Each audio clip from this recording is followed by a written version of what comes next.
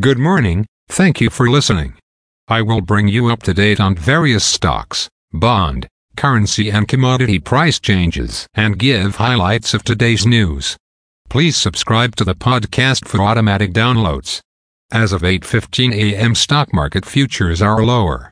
Standard & Poor's Toronto Stock Exchange Index futures are down 5.6 points to 11,491.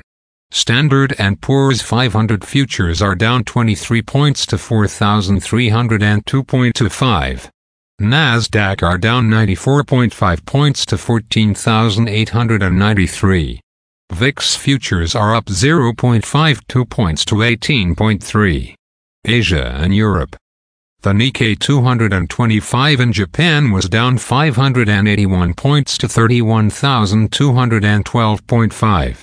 The China CSI 300 was down 0 points to 3,689.52.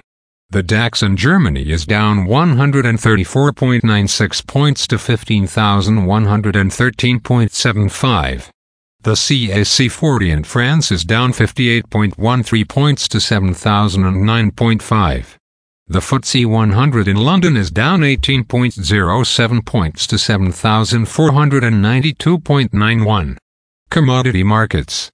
Gold is down $4.65 to $1,832.75. Silver is down 10 cents to $21.32. Crude oil is down 47 cents to $88.36. Copper is down 2 cents to $3.61.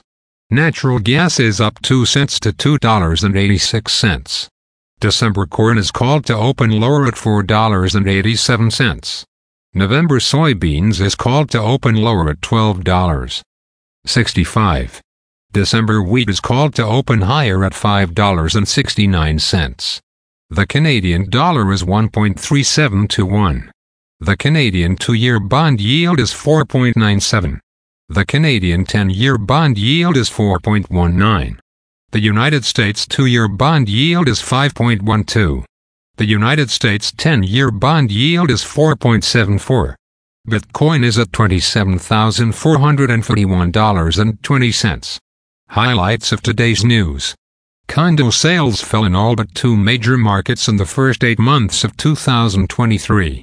Average asking price for Canadian rental unit hits record high in June. Lundin Mining says Chief Executive Officer to step down, names Jack London as successor. Ukraine grain exports fall 19% in September. India asks Canada to remove more diplomats. Again, thanks for listening. For automatic downloads, please subscribe on a podcast app or platform. And please consider leaving a rating on the podcast app or platform. It helps grow the show. Thank you.